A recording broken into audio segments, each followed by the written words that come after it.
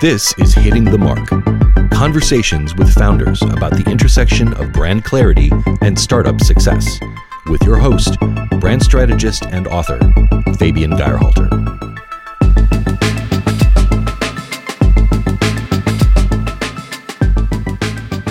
You can't put a statement up in today's world which looks nice on paper but isn't the reality, I think. You have to live through your values in every way and show it. We have been from day one open to everyone. Any day, anyone can come and visit. We try to get the chefs, we try to get the buyers. We just any customers that comes and visit can come and visit us and see the production.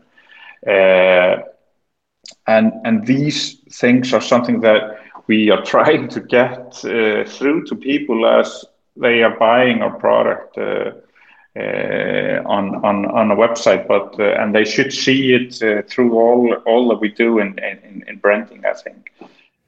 This was Björn Steiner Johnsen, who runs the Saltwerk brand.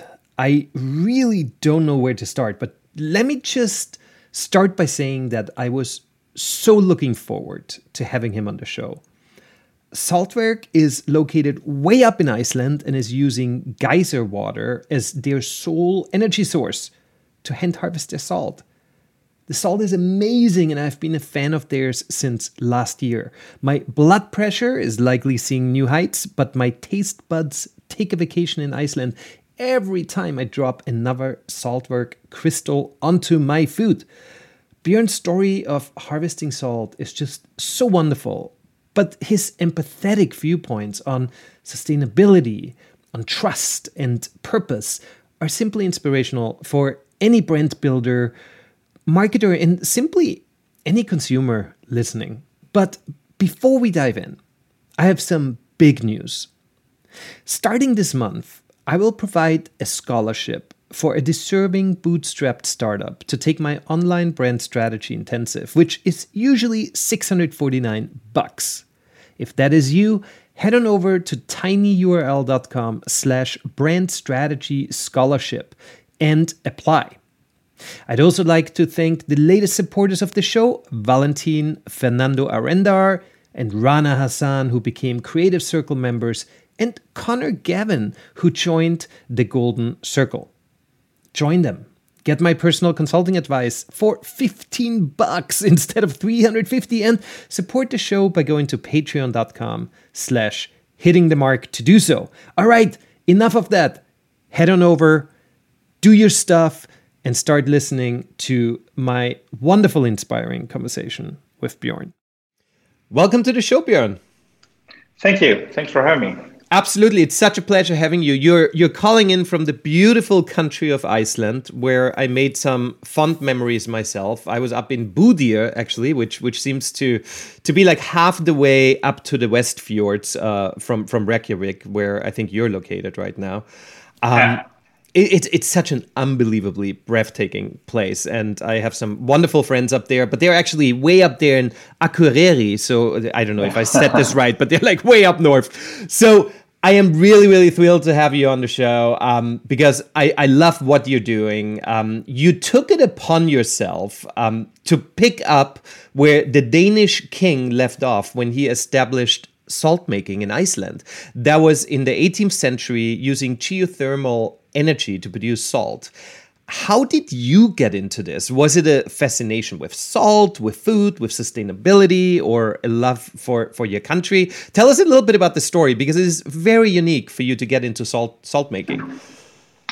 Absolutely. I think a combination of the things that you mentioned. So I lived in Copenhagen for 10 years, so got a little of perspective from the outside, and I think for Icelanders and maybe for citizens of many other countries, when they go abroad, they see their own country and their own place from another perspective. And every summer I came back to Iceland, I learned to appreciate the very same things that you mentioned, which is so beautiful about Iceland. It's the nature. It's going into the countryside, and I'm from the capital. not from the remote location where we have our production, but this is something that I got fascinated to. And in Copenhagen, when I was started to live there, things were starting to happen around. I was studying engineering, and this is around 17 years ago, around 2004-5, and sustainability in manufacturing processes was something that came across me during my studies. But then also there was something happening with food in Copenhagen. In 2005, a restaurant called Noma starts with using Nordic ingredients, and I saw them using ingredients from my home country, skyr, which is an Icelandic yogurt that's actually big now, also in the United States. And there were things happening within coffee, where you had the third wave coffee makers in Copenhagen, Coffee Collective, someone like Blue Bottle in the US. Within microbreweries from Copenhagen, there are some pretty strong brands, Mikkeller, and these were things that fascinated me just as a foodie. I was a local at the Mikkeller brew pub, which is in my neighborhood, and the Coffee Collective coffee shop, where they were taking the transparency around where the sources are from the product they were making, and taking that to the next level. And I think from this, and also from the fact that, so in Iceland in 2008, there was a financial meltdown in the Icelandic economy. And, that's right. So in the years after, and when I'm about to finish my studies in Copenhagen, then there weren't abundant opportunities to do something in Iceland if you wanted to. And so I think the idea is something that comes to me under these circumstances and these influences. I wanted to do something where, that originated in my home country, and there was, as an Icelander, I knew that geothermal energy is something that could be exploited here in Iceland and could be used. And through that, and through my interest in food, I initially, over a cup of coffee, discussing with a friend, why isn't there salt made in Iceland? I mean, we're an island. We have these geothermal energy, and then I stumbled upon the story of the old salt production by the Danish king in the 18th century.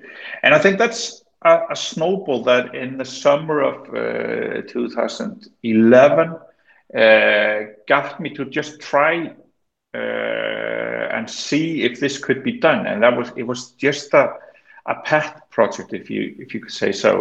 It's just something that I just wanted to. I just spent my summer vacation away from school, seeing if this could be done in a small scale. Took me a week to get the first 200 grams, or 10 ounces of sea salt by using the geothermal energy. But so, like, the first 5 days, nothing was happening, and I was like probably almost giving up. Then salt started to form on this small little salt pan that I made.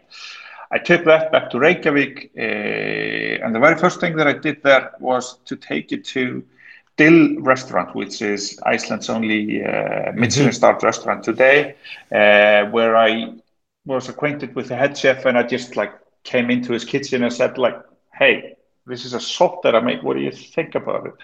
And he was amazed. I said, go back and make some more of that. And I think that's sort of the snowball that starts rolling 10 years ago.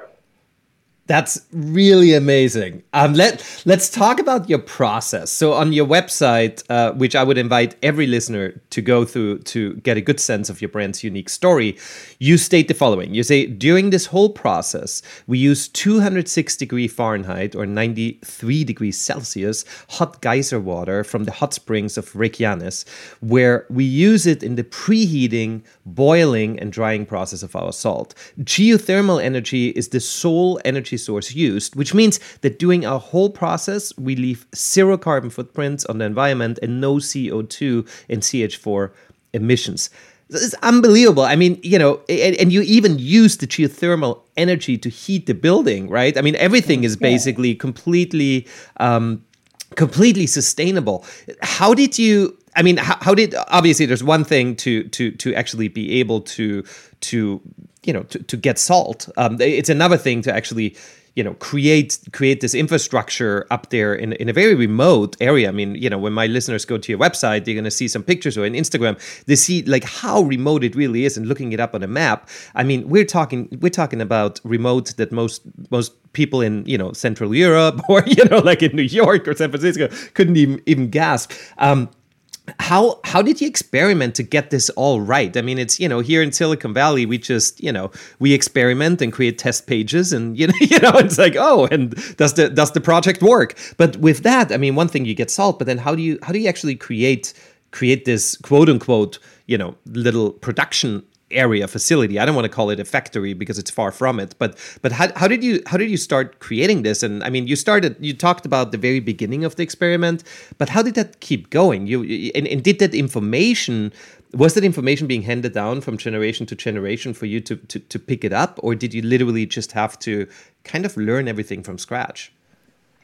I think mostly. I mean, we just had this idea that because it was done before and that this long time ago, we could reinitiate that process. And then we had the idea, and, I guess from my engineering perspective background, then, I had this idea that this production system, if you'd call it that, and, all of these processes that we could do with the geothermal energy, which was abundant of, and it was basically just, and that was what fascinated me in this so remote location that I came to.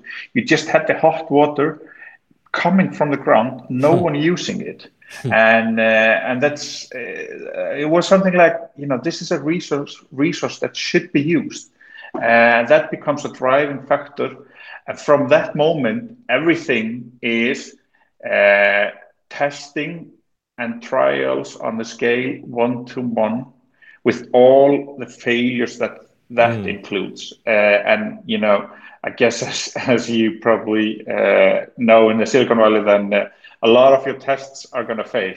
And exactly the same applies here. And, we've just been, it's about enjoying that ride, which comes with all of the backfalls of, and we've learned a lot on how to do this.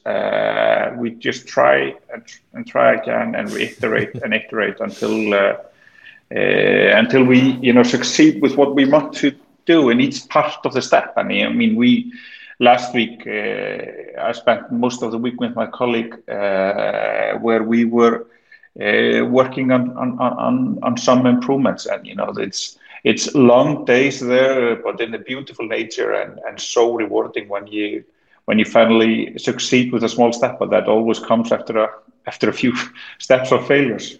Well, and the success wouldn't be as beautiful if there wouldn't be the failures, right? I mean, imagine there wouldn't be failures. It's like we wouldn't even know what success was, right? Absolutely. So on your Instagram page, I saw that you were, a long time ago, I think, you were at the food show Expo West in LA, which, is obviously one of the biggest food shows in the world. And it's right down the street here from us in Long Beach. How important are US sales to your brand at this point? Is US a really big part of your consumer percentage at this point? It's becoming a larger and larger part of our business, and I would assume that this year, as the year starts off, and as the last quarter of last year was, because of huge growth that we had in online or e-commerce in the US, that it would probably be half of our business this year. Wow, that's amazing. And so, to play devil's advocate, sustainability is such a key ingredient of the Saltwerk brand story, right? How do you balance that out with, obviously, I mean, Iceland is an island. You're remote. You obviously have to ship your product. There's absolutely no way around it. How do you feel about that carbon footprint, that is being left because of that, and how you actually produce your salt? Absolutely. I mean, that's something that we do put consideration into. We have since 2015, we have with a local organization here in Iceland offset the CO2 footprint that is generated of our wonderful. business, and that is so they do a calculation of that where, I mean, essentially it's only the logistic, it's only the transportation. Yeah. But then also it's about the choices that we make in how we transport our product. And we simply, for example, we refuse to ship our products by air because they don't need to. It's not a fresh food, so salt has an infinite expiry date. True. So we ship it only by sea, which is a huge difference in the carbon footprint. To do it by sea with boats instead of by air. And we also, and that's why we say no to a lot of opening up to a lot of market. Our own web shop is only open for Europe and the US because in these places we have warehouses and are able to ship by sea to the warehouses, and then it's distributed locally. We don't have open for any far markets, Asia, Australia, even though we get a lot of requests from these markets, as we just don't have the resources to be able to set up operation, which we see that makes sense to us. Iceland is located, I mean, middle between Europe and North America, and we have decided to focus on the markets of Northern Europe, so Scandinavia, where we are selling, and then to the US. So it's the markets that are closest to where we are currently, and then we're doing the offsetting, as I said initially. So this is something we put a thought into, for sure. And find it justifiable to also because if you look at in the product category we are making in, we also have some flaky sea salt producers that are using natural gas or other resources that leave a huge carbon footprint. And I mean, just to give a perspective, you need 20 liters. What's that? I don't know how many gallons it is. You need to boil down 20 liters of seawater just for a small pack of our salt. So there's a lot of energy involved just in the process of evaporating the seawater. But we are just using a natural resource that's coming through, and it comes into our system and it goes out of the system. We're just working in harmony with the nature at source. I absolutely love this, and of course you give this a lot of thought. And I was wondering, as a consumer coming to your website and reading the story, and then afterwards, okay, I'm gonna shop, I'm gonna buy one, right? And then here I am in LA, and there's something about this transaction that just feels, it goes a little bit against the brand story. But I love how you give this so much thought, and how you ship it in containers, and you have your warehouses, and everything is as and then you offset that little bit of carbon footprint in the way. It's fantastic. I've been using your salt since December. Now I also use Himalayan and Mediterranean, all for their own purposes, right? So I'm definitely one of the few salt connoisseurs amongst regular consumers who is absolutely willing to pay, I don't know, 20, 30 times more, for Saltwerk salt than regular supermarket salt. Business Insider had a whole video about this price difference, but seeing how and knowing how your salt is being harvested by hand makes the $12 per char not feel expensive in my eyes at all, because it just doesn't, because the story behind it and the taste and the difference and all of that. But a lot of brand strategy is about positioning and pricing.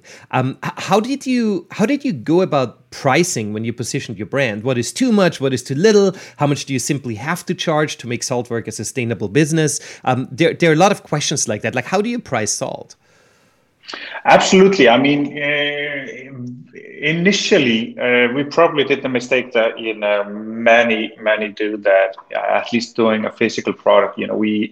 We undervalued how difficult we thought we could produce more at a lower cost, etc. So, that was some steps in the beginning that we didn't really catch how much of an effort it would be. And then you have some reference points. What we have then done is that I often tell the story of when a retailer, and we traditionally started out with selling to retailers, retail chains, high-end retail chains in Scandinavia, locally, and in Denmark and other markets, and then you have this bargaining. You're a small company starting up, and here comes the retailer which has 100 stores or 200 stores, and he wants to bargain with you. And I told to all of them, hey, before we start talking about the price, come. I'll buy you a ticket. Come, and I'll drive you to the Westfjords, and I'll let you harvest some salt, and then we can talk about the pricing. Excellent. And I managed to get some of our customers this way, just to go to the Westfjords, see the remote location, and understand where the origin of the product and what effort is behind it.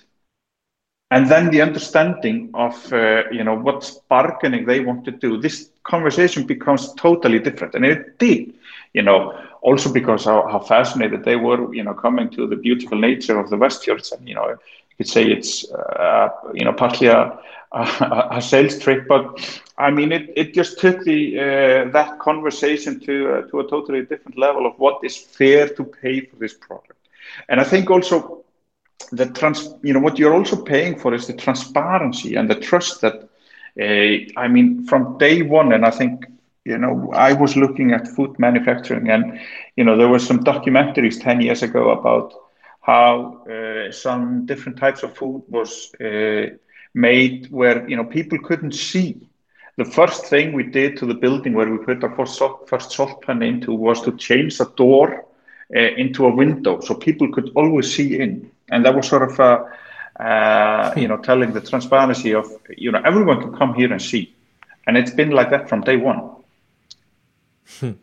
That's really awesome. And I mean, the story behind the brand is half of its success, right? I mean, obviously, as a connoisseur and, as a foodie and as a chef in a Michelin star, restaurant, you can taste the difference and you can feel the difference. But as someone who is just buying salt for the restaurant chain and they want to have something that's a little more higher end, they need to feel that story. They need to be a part of it. And I saw that you had a lot of chefs up there too, and you do this regularly. And it's a really smart thing to do. Let's talk a little bit about your products. So you've got 6 products. One is the pure flaky sea salt, but then you also have birch smoked salt, lava salt, Arctic thyme, seaweed, and licorice salt. There must be a limited amount of salt that either you can produce or you're willing to produce, or can you actually expand on various salt blends? Like, how far will you or can you take your production given its location and reliance on natural resources? Yeah, I mean, I think within the product range that we have right now, we are comfortable with that and don't see. So, I mean, these products, they either have a reference to where we are from Iceland. We have the seaweed, we have the Arctic thyme, which only grows in Iceland, Greenland, and the Faroe Islands, so only in the Arctic region here. We have the birch smoke. That's a tradition in Iceland that we use traditionally for lamb here. So we are smoking it in the same way as. So we started to learn that from a farmer, and then we have our own smoke facility. Then we have the licorice. That's a traditional thing in Scandinavia in candy and sweets. It's not something that comes from here, but it has a cultural reference for Scandinavians. So we wouldn't want to do something that, I don't see myself ever making, let's say, lemon salt or, something that doesn't have any either cultural or natural reference to Iceland. And that's also partly because also these ingredients we're working with, the Arctic thyme, we get it from a farmer, and there's also limited resource available of that. Or the seaweed, which is harvested and is wild seaweed harvested here in Iceland. So it's definitely a limited production in so many means, but also something we set ourselves some constraints about. We don't want to expand in any direction just for expanding. Yeah. That puts a whole different meaning to the overused phrase of farm to table, right? I mean, you really, it's really that's how it is with what you guys do. I saw you did an Instagram takeover with the restaurant Amas in Copenhagen, where I was fortunate to eat a few years ago. I understand, studying in Copenhagen for you that you became a foodie. it's an amazing scene up there, and you're also yourself, I believe, the co-owner of a Michelin bib winning restaurant in Reykjavik. So it goes without saying that Saltwerk is indirectly linked to some of the greatest restaurants in the world. How has the global pandemic affected Saltwerk? Did you start pushing direct to consumer much more during as a result during the pandemic? Yeah, so I mean, in the first wave of COVID last year, we basically March, April. I mean, we saw our sales. Those two restaurants, which has been a big an important part of our business. Basically, we suffered just like all our partners, and we felt that continuing. But not to the same extent. In the second part of the year, it restarted in a way, and we've also been seeing the thing about all the restaurants that we sell to, and it's just started with me visiting the kitchens and giving them samples and ask them of their opinion. The chefs at the restaurants, Amas, Noma, etc.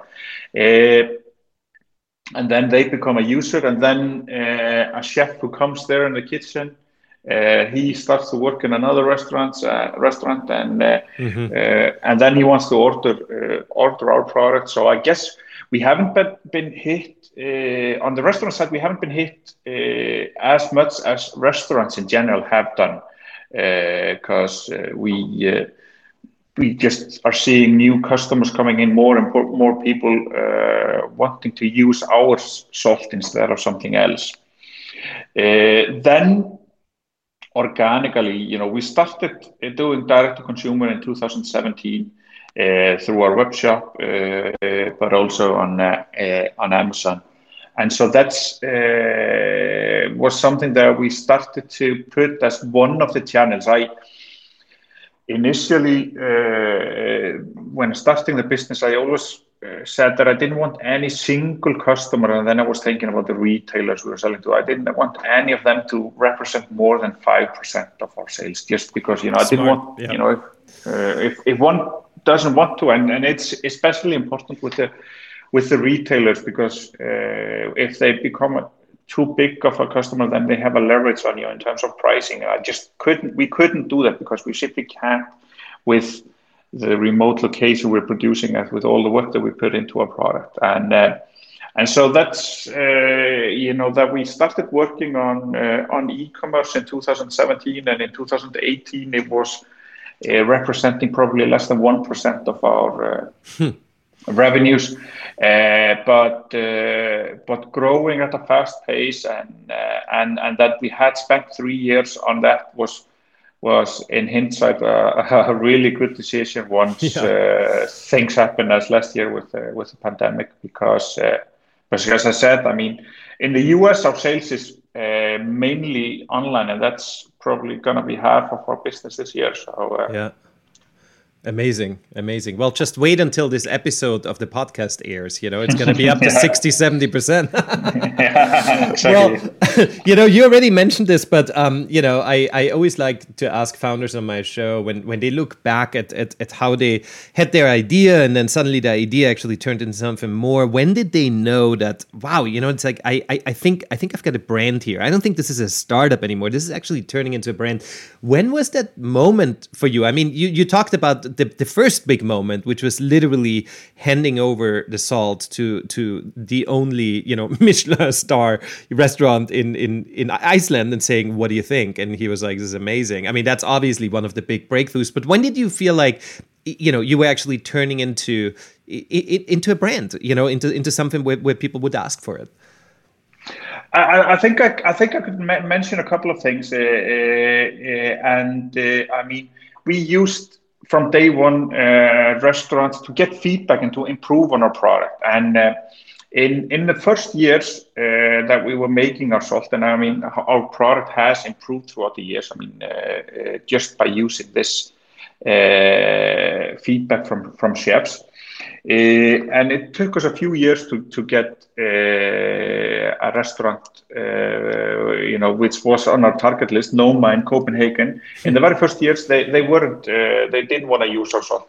They said it was not consistent enough with some of the parameters of how we were drying it, etc. Wow! And we didn't want to change it out. We improved on those things, and then I guess 4 or 5 years ago, they all of a sudden say, yes, now you nailed it. We want to use your salt. And we just took the feedback and said, just thanks for giving a feedback, and we'll try to improve and use the feedback that we get from you. But I would also say another thing. I mean, we did in Iceland locally farmers market for 6 or 7 years, just because on the retail side, when your product is on the shelf of a store, you don't get the customer feedback. Mm-hmm. Yes, you get something through social media, but that's maybe biased. It's only your super fans, etc., that are there. But these markets, and then once we start our direct-to-consumer business started to build up, then all the positive reviews that we get there, and which is funneling organic sales, and all the messages that I give to the salt makers. We all have, everyone at this company have a job title of us being a salt maker, and I give to the employees in up in the Westfjords. I send them, when we get feedback from customers, we get emails from customers where people are again saying, this is the only salt that I want to use, and it makes so much difference for me in my. So I guess these product feedbacks, either it's from a professional or from the retail customers, is what sort of gives this a turning moment for me. But also, it's also the most rewarding thing. Of course, absolutely. That's what it's again, I think it goes back to our conversation earlier about failure and success, right? That the two go hand in hand. I think it is just so wonderful to hear that Noma said no in the beginning, because that's, I mean, literally it's in the name. Noma is supposed to say no in the beginning. It's so much their brand, right? But that is really, and that idea that you started at farmers markets, I hear that from food entrepreneurs here in the US all the time, and they say the same thing that you say, where it is so important to spend 8 hours, 5 hours at the farmers market, get the feedback, just sell like 30, 40, 50 jars. It doesn't matter. It's about that personal interaction where you can actually, that's your product, that's Q&A. I mean, that's product development, really. It's finding a product market fit, which is so important for every business, and you don't do that otherwise. Then it was never about the revenue that the farmers market gave to you. It was always about the feedback that you could get, and take both the negative and the positive. Absolutely. Absolutely.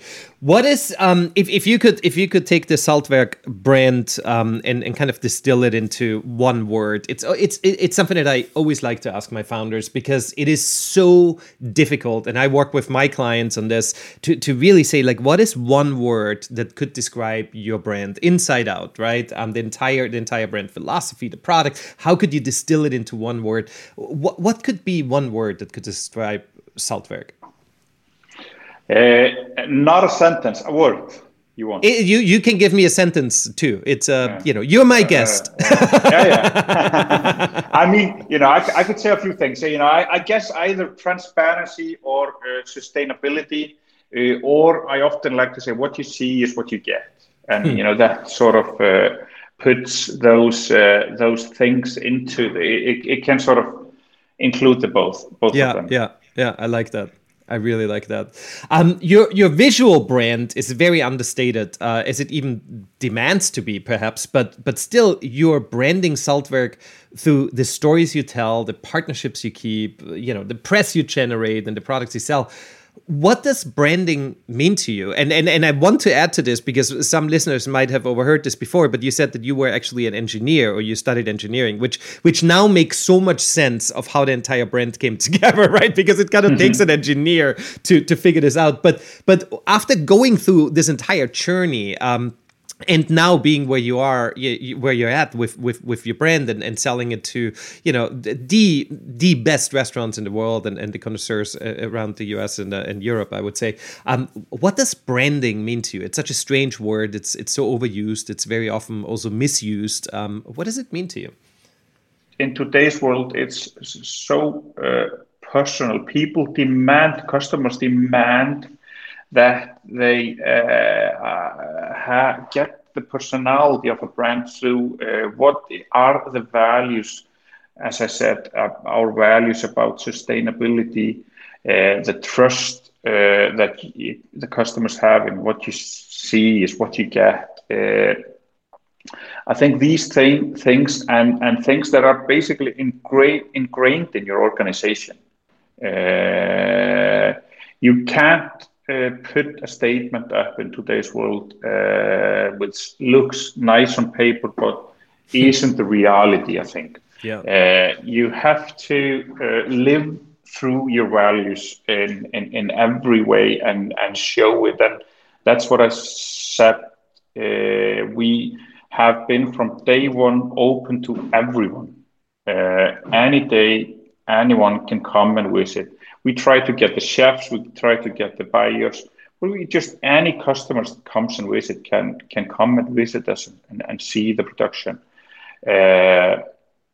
And these things are something that we are trying to get through to people as they are buying our product on a website, but and they should see it through all that we do in branding, I think. But then that's a task of every day to be able to communicate that and scale it. Scale it, yeah, absolutely, and it's obviously easier when a brand has been instinctively and organically built with that foundation at the heart of it, which is sustainability, it's transparency, it's basically what you see is what you get. With that philosophy, it's very different, instilling this into companies where they lost it, but they still have it at the heart, but they lost it, and I think it's really fascinating, and you're absolutely right. That's what branding is in 2021. It is all about shared values. It's all about transparency. It's all about making it personable because we want to relate to a brand again. Totally agree. What's next for Saltwerk? What are you excited about in the next 6 months? It's been a rough ride, with the pandemic for everyone. But what are you excited about? I guess for now, I'm most excited about being able to travel and visit some of our partners, some restaurant partners that have had a much more harder time than we've had, and try to see and support them in any way that we can. But also to continue and to improve on. I'm super excited about that, and I feel we're just starting about working with exactly these things that I have been mentioning about telling the story of how transparent we are in our operation, about getting more visitors, about making, we're working with a local agency of making content. We're going next week with the crew to take videos of our production to be able to show people so they can come on a virtual visit and see our salt production in a better way. And we feel that we are just starting these things. And then there are so many things that we can do to improve on our operation in terms of sustainability, even, and the world is changing a lot there also, in terms of packaging, in terms of what is the best way to offset the footprint that you generate and so on. So we've got our hands full of things that we're excited about in the future. But I guess I hope that we will see in the second part of this year people,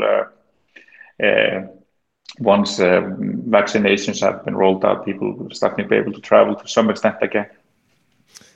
Yeah, absolutely. And I love what you said about telling the story even more so than you do, right? I think that there's a huge opportunity and customers just love to hear that. And I'm just so happy that you're excited about what's next, right? Because it seems like there's the sky is slowly opening up again, and I think there's a lot of amazing things around the corner. And talking about social media and you telling your story, where can people find you if not if not on location, which most of them can't? Where can they find you online? So they can find me on Instagram or Facebook or through our website, saltwork.com. Perfect, and that's or anywhere under the brand Saltwork. And that's Saltwork with a V, spelled with a V. Yeah. And that's where everyone can find you. Well, thank you so much, Björn. This gave me a lot of personal joy and satisfaction having you on this show. It was wonderful hearing your stories and getting your insights about how you run your sustainable brand. Thank you so much for being on the show. My pleasure. Really, really fun talking with you. Saltwork. What a brand, what a story. And they're just getting started to really share what they've been quietly up to. And I hope you will support them and taste the difference and look back one day knowing you learned about Björn and his passion through this lovely little show of mine that looks at branding through a human and founder-focused lens. I always say this, but perhaps this time you'll act upon it. Come on, hit subscribe, rate, and share the show. Hitting the Mark is produced by my consultancy, Finian, where we create clarity for brand transformations. This episode was edited by Everett Barton, and the Hitting the Mark theme music was written and produced by Happiness One. I will see you next time when we once again will be hitting the mark.